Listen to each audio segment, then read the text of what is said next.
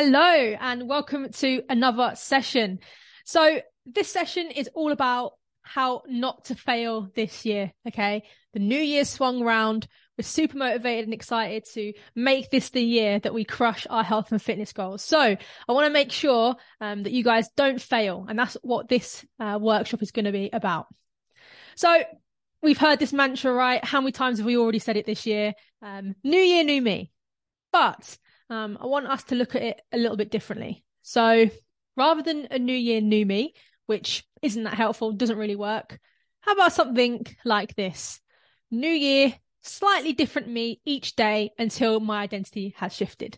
Not as sexy, but I can guarantee that this is the key to success, okay? And it's the way that you're going to achieve your goals this year is by, rather than taking this approach where we try to overhaul our whole identity and we go a bit all or nothing, instead, we're just going to focus on making small changes over a longer period of time, and we'll be amazed how actually we end up changing as a result of that. So one of the reasons why we often or sometimes can fail with these big lofty goals that we set ourselves is that we make a key mistake. We make a few mistakes, but there's one that we do, right? And that is that we rely on our logical brain. So we basically say, I want to be a completely different person. So what that does is it says that all the obstacles that I experienced in the past and last year, all my emotions and feelings and all this kind of stuff is going to go out the window because I'm just going to be different this year because I've decided. Okay, so what we're really doing is we're relying on that logical part of our brain, the rational decision-making part of us, and we're thinking that we're just going to keep doing that all year round. So we're going to tell ourselves things like, this year I'm going to have more willpower, more self-control, and more discipline. And that's going to be the answer to navigate the barriers. That's going to be the answer to get over the stuff that I've struggled with in the past. Now, it's a really, really good intention, and that may be the case, but it often sets us up for failure because we have two types of brains, right? We've got that logical side of our brain that's quite rational, it's quite conscious, but we also have the opposite part of our brain, which is also really important, which is the subconscious stuff. It's the automatic stuff. It's the behaviors that we do without thinking about it. So that's why just relying on this side of our brain is a huge mistake. So what ends up happening is we have this like self-control dial, okay? And at the start of the year, we might feel super motivated, super geared up. We're really, really focused. So we've got quite a lot of bandwidth on this dial. And so we're making all the right decisions. We're saying yes to the right foods, no to the wrong ones. We're getting ourselves to the gym. We're battling against ourselves, and it's kind of working.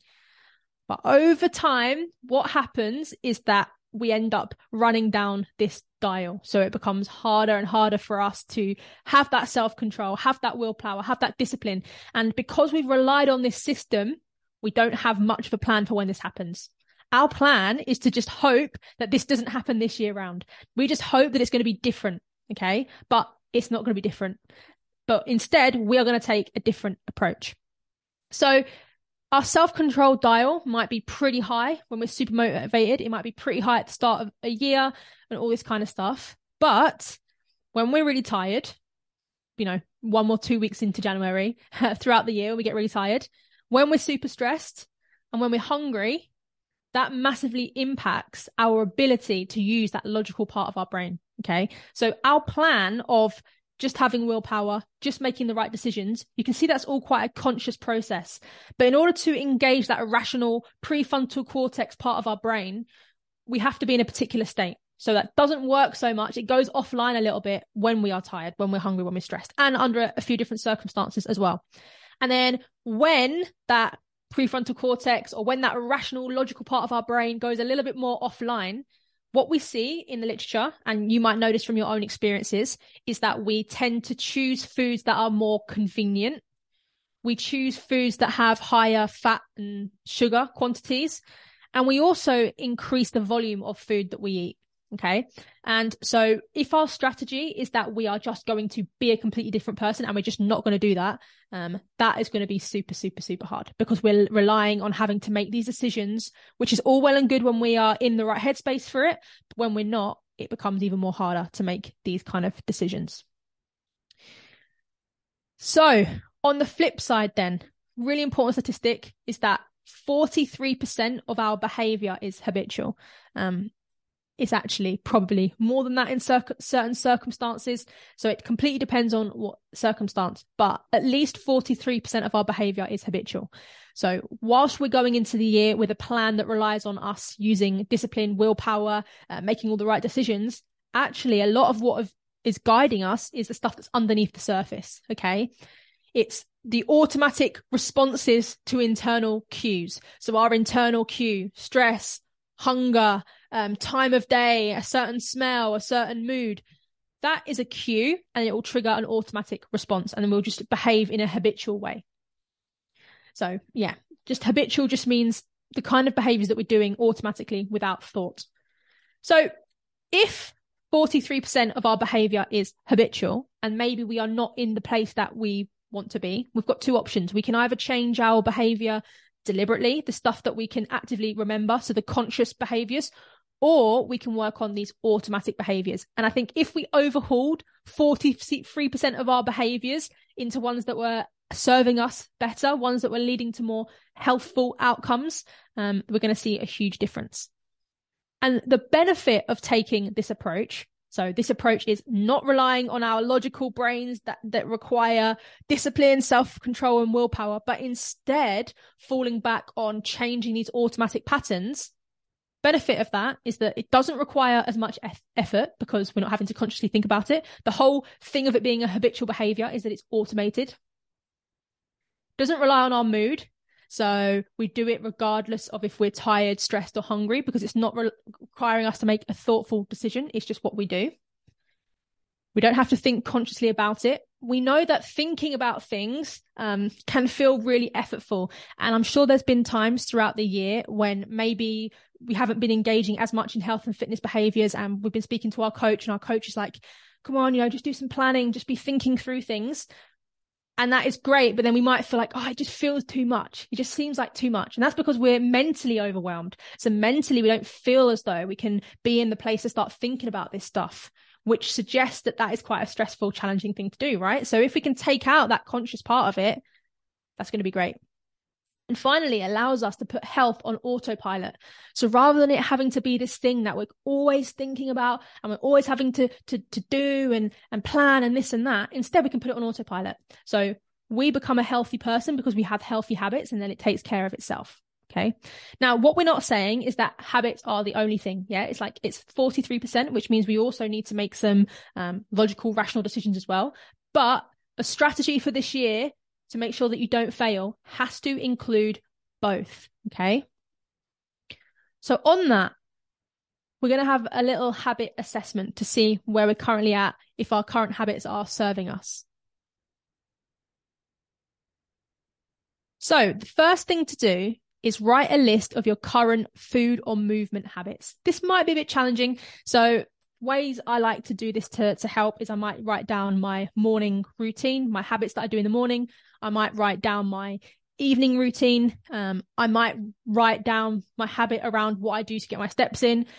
What's the habit when I go into a place? Is the habit that I take the stairs? Is it that I make the lift? What are your default behaviors? Okay. In certain situations, what do you do when you're stressed? What kind of food do you go for when you are tired, when you're hungry, when you've had a long day at work? Okay. So trying to create a list of your habits, or let's say automatic or default behaviors that allows you more room to use it. And after we've done that, we're going to rate it either positive, and positive just means that doing that habit is moving you towards the direction of your goals. The minus sign means that habit is actually taking you further away from your goals. Or if the habit is neutral, then you can just leave it blank. And then having a look at the habits that you've managed to identify and the ratings that you have, you can figure out your current trajectory. So based on your current habits, and we know that habits are a fantastic indicator of where a person is going to be in 90 days time, in 6 months time, in a year's time. Okay. If we look at a person's current habits, we can predict what their weight's going to be, what their lifestyle is going to be like, because that's how influential they are on behavior. Okay. So looking at your habits, what is your trajectory? If you've got quite a lot of pluses in there and you've got quite a lot of habits that are food and movement related, you might be quite confident that you're on the right trajectory this year and that you can be patient because you're going to get to your goal. If it's looking like actually you've got some habits in there that are taking you far away, then that's a great sign. This is something to really focus on. Okay, so pause this, screenshot it. If you're listening via audio, just take some time later on today to do that. And you're going to find that super, super helpful. So a new way then of approaching the year, because we realize the importance of automatic or habitual behavior, is that, yes, we still want to have our goals. And our goals lead to us having to do certain behaviors. And normally we would stop there, right? So we would normally say, okay, I would like to lose 10 pounds. And so my behaviors are that I'm going to go to the gym 3 times a week. My behaviors are that I'm going to be in a calorie deficit. My behaviors are that I'm going to eat more fruit and vegetables. Okay, that would be your behaviors. And typically we stop there. We might plan when we're going to do those things. We might do some barrier identification to figure out what might come up and how we'll overcome it. But the next step to make sure this year that we succeed at our goals is that we are then going to turn these behaviors into a habit. So going back to that idea of, eating more fruit and veg, how can we turn that into a habit? So it's what we just do automatically. It could be that as I get my plate out, I fill it half full with fruit and vegetables, or just vegetables if it's dinner, fruit if it's, a breakfast smoothie. Okay. Well, if you want to increase your steps, that's the behavior.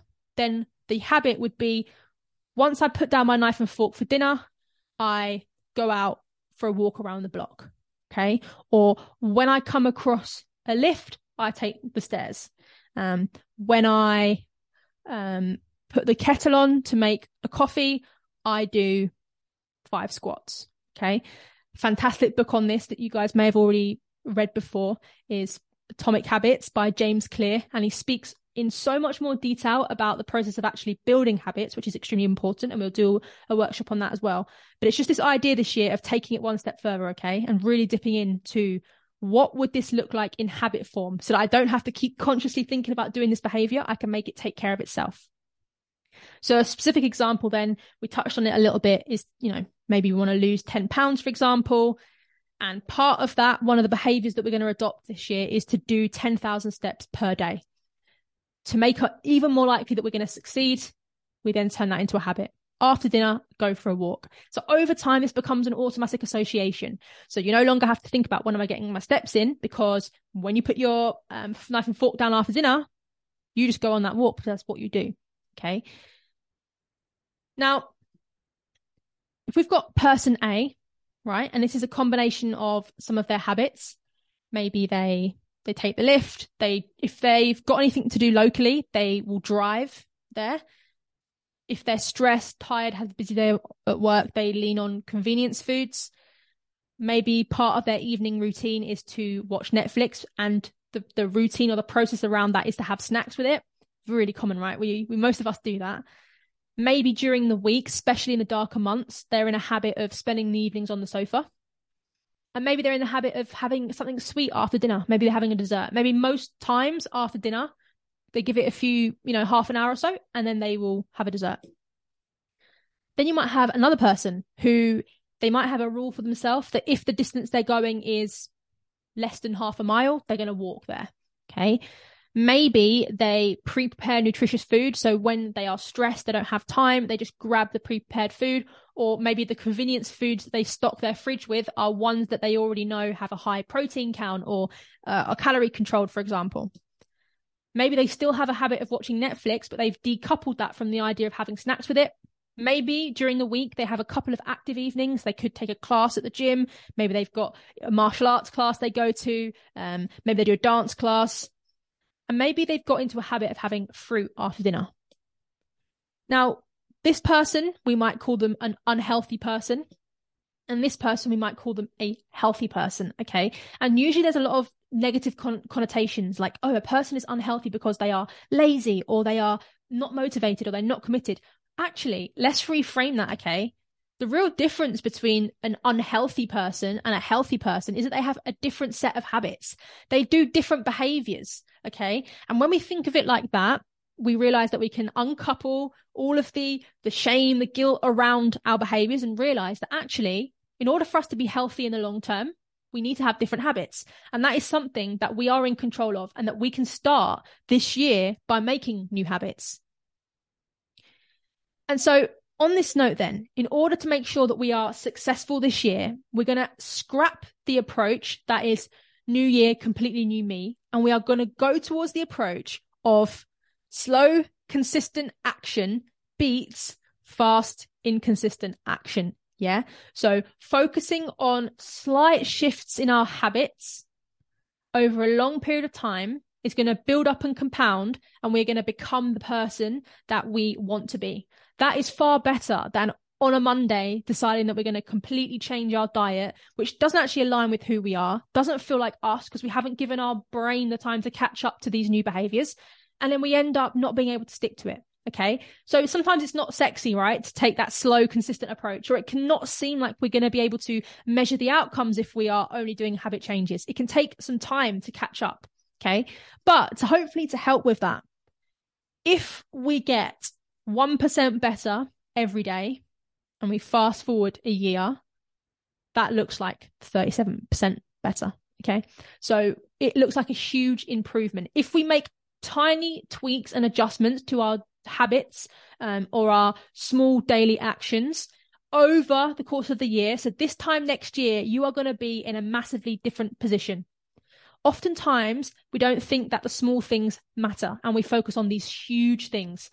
Okay, I'm going to cut out carbs. I'm going to stop eating takeaways. I'm going to stop eating any snacks. We focus on these massive things, but actually it's the small things we need to focus on, because in a day, we make so many small decisions that can tip the scale to take us toward our goal. Or if we look at it here, 1% worse every day after a year, that's how we end up maybe year on year gaining weight or getting more unhealthy, more unfit. Okay. So hopefully this year we're going to adopt this mindset approach of just trying to be a little bit better each day, giving ourselves time, being patient with ourselves, staying consistent, and realizing that it might take longer than we expected, but that's actually perfect. And you can see how the graph actually shoots up exponentially because it's like a compound effect. Okay. That's also from Atomic Habits, the book, if you guys want to check that out. And so lastly then, just to round it off, nope, not new year, new me, but new year, slightly different me each day until my identity has shifted. And then this time in 6 months' time, you're going to notice that you are a massively different person to who you were right now. And I think that's really exciting, right? So good luck this year, and I wish you all the best with your goals.